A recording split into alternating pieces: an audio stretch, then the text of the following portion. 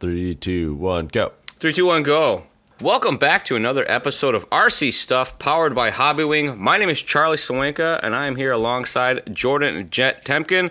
Jordan, how are you this evening? Doing great. Awesome. If you guys are just joining us, a quick history. Jordan is a 2-time drone racing champion of the world. Jordan, how long have you been into this fine aspect of first-person view drone racing? I started around 2013/14, so I mean, that's pretty old in the FPV drone side of things, but in the RC side of things, that is very new. Yeah. So I'm pretty fresh on the rest of the RC world, and I'm excited to learn more about it. Awesome. I, myself, have been doing RC for probably as long as I can remember. My dad got me into RC cars so I wouldn't try to race go-karts, and I've been doing it ever since. I've raced at a high level. I've traveled around the world working for different RC car companies as a team manager, and I guess you could say mechanic as well at times. And in the last couple years, got into drone racing. I do some race announcing as well, and in general have been all around the RC industry and world and have a little bit of experience to share with everybody. And I think that brings us very nicely into this evening's topic, which is something that many people don't really even know where to begin sometimes, and that is troubleshooting. Yeah, I mean, I think it's going to be a pretty common episode. This is not going to be our only troubleshooting episode. Definitely. That is for sure. And this is just like basics 101. What are the steps that you should take to troubleshoot properly? Maybe even how to find the problem, because sometimes you don't even know where to begin or how to look for what might be wrong. So right.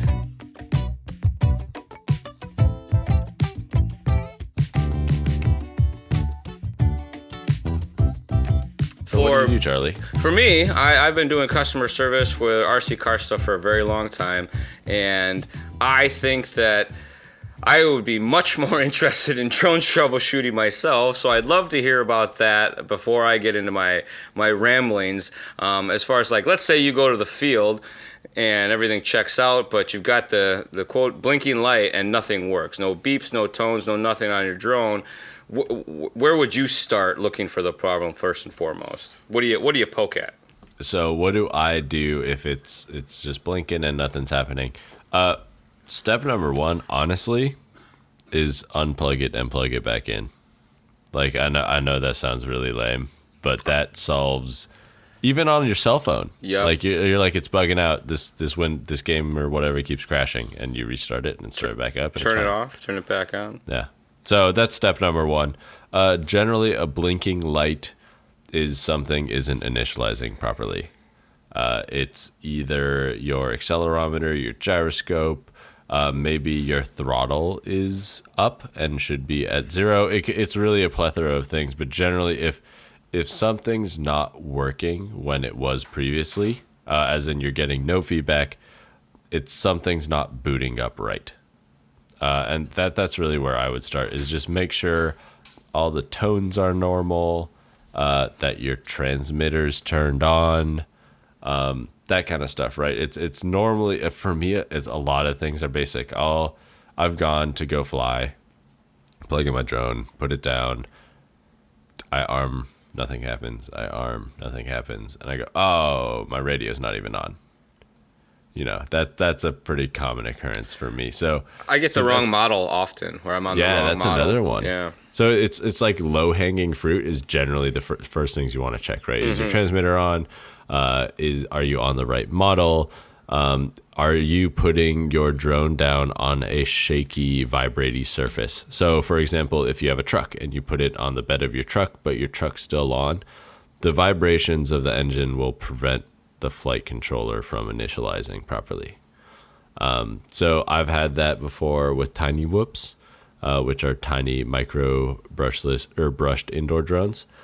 And if you're playing music, oh wow, the speaker will be vibrating your desk.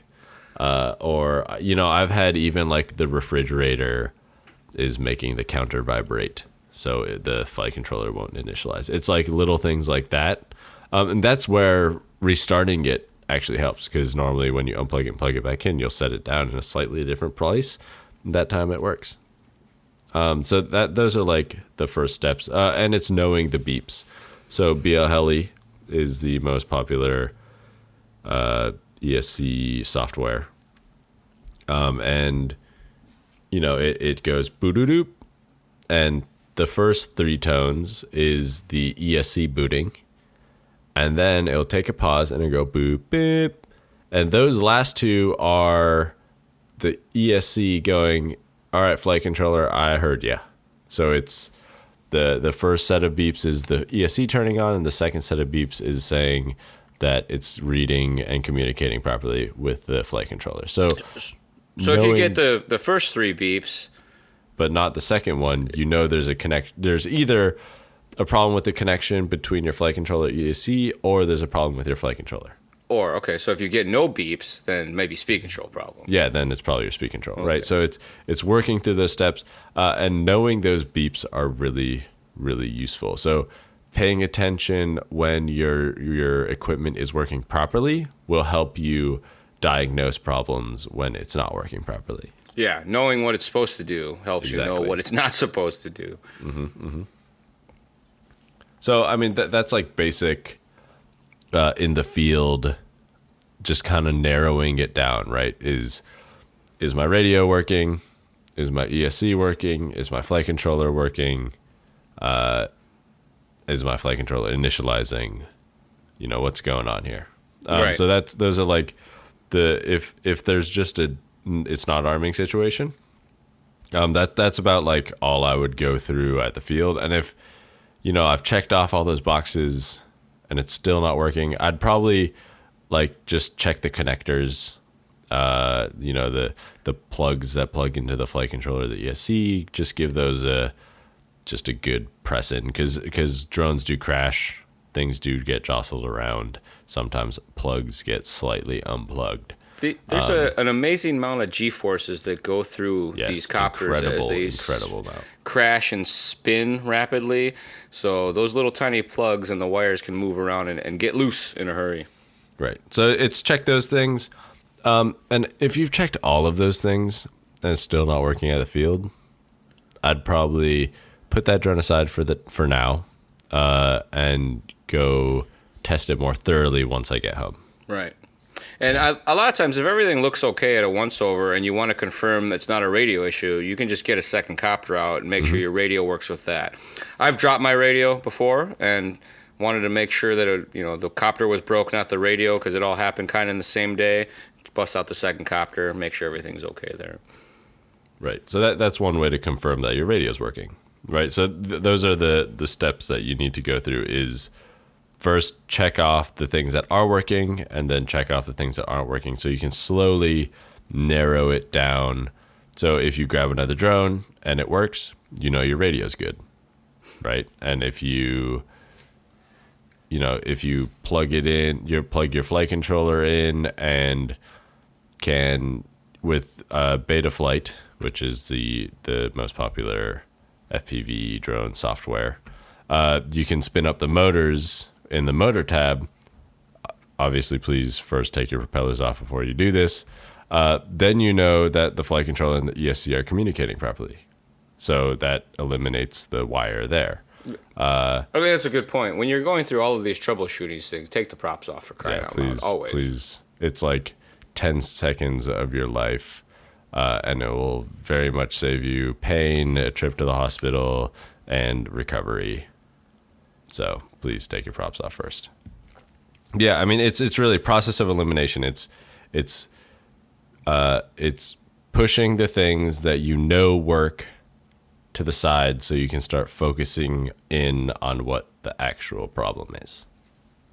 And I've seen plenty of situations, the good old take it apart and put it back together fixes it. Because whatever happens may look okay, but once you pull the whole rig apart and put it back together, you done fixed it somehow.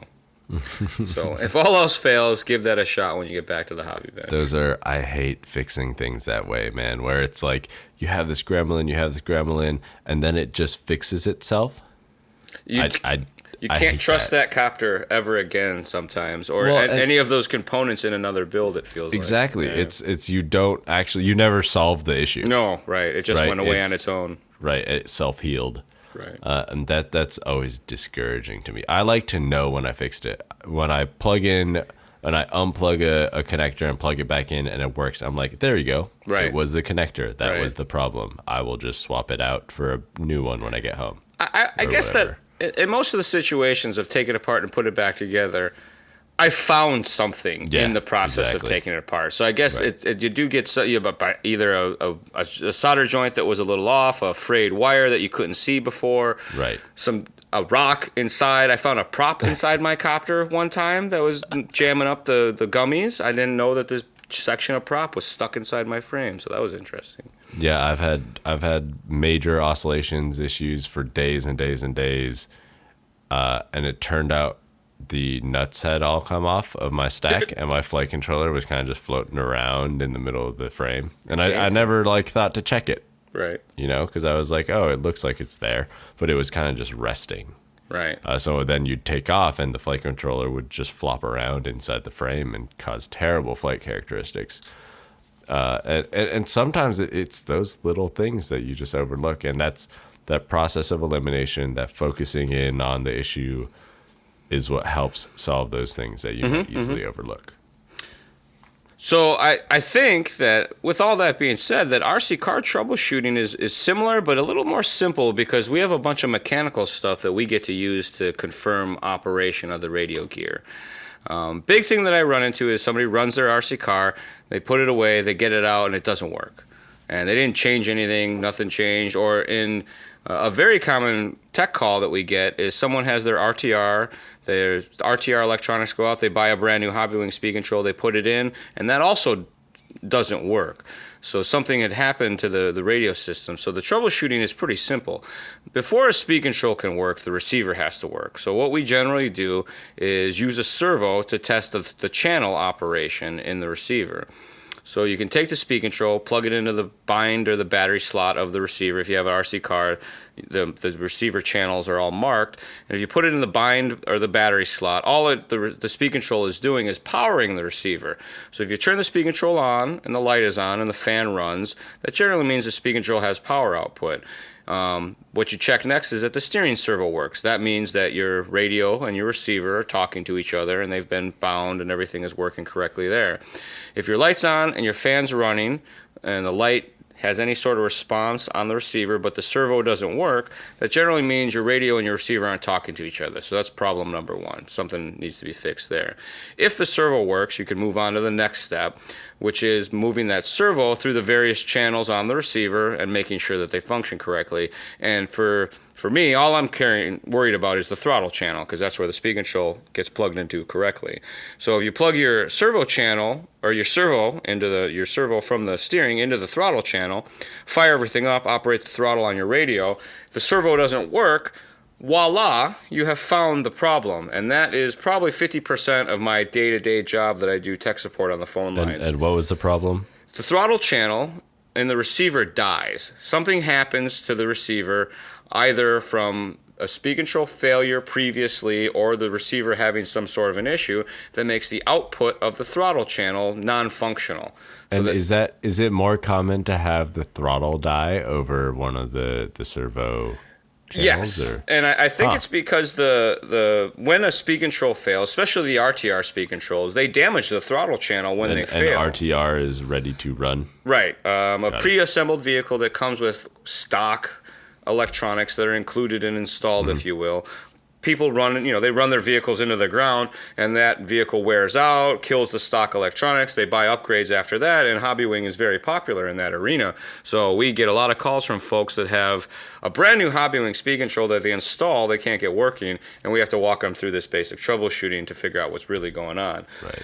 Most of the time, when I run into these situations where their original speed, or even if it's not an RTR speed control, it's something, a speed control failed before they bought their new Hobbywing, we find that the throttle channel is actually damaged. So this simple test of putting the speed control into the battery or the bind slot, moving the servo to the throttle channel, firing everything up, operating the throttle on the radio, and looking at what the servo does can help you pinpoint if the throttle channel is operational or what might be causing a calibration problem. Sometimes people plug something in and it doesn't work quite right, and they can't figure out why they can't get the speed control to calibrate. There's a learning process that the speed control has to do to pick up the outputs of your neutral, your throttle, and your brakes on a RC car speed control. We used to have to do it in drones, and luckily they got rid of that for all of us. But in RC cars, calibration is still a thing. So if you don't know what I'm talking about and you've never had your speed control learn the throttle and the neutral and the brake points, that's part of why your car isn't as awesome as it could be. So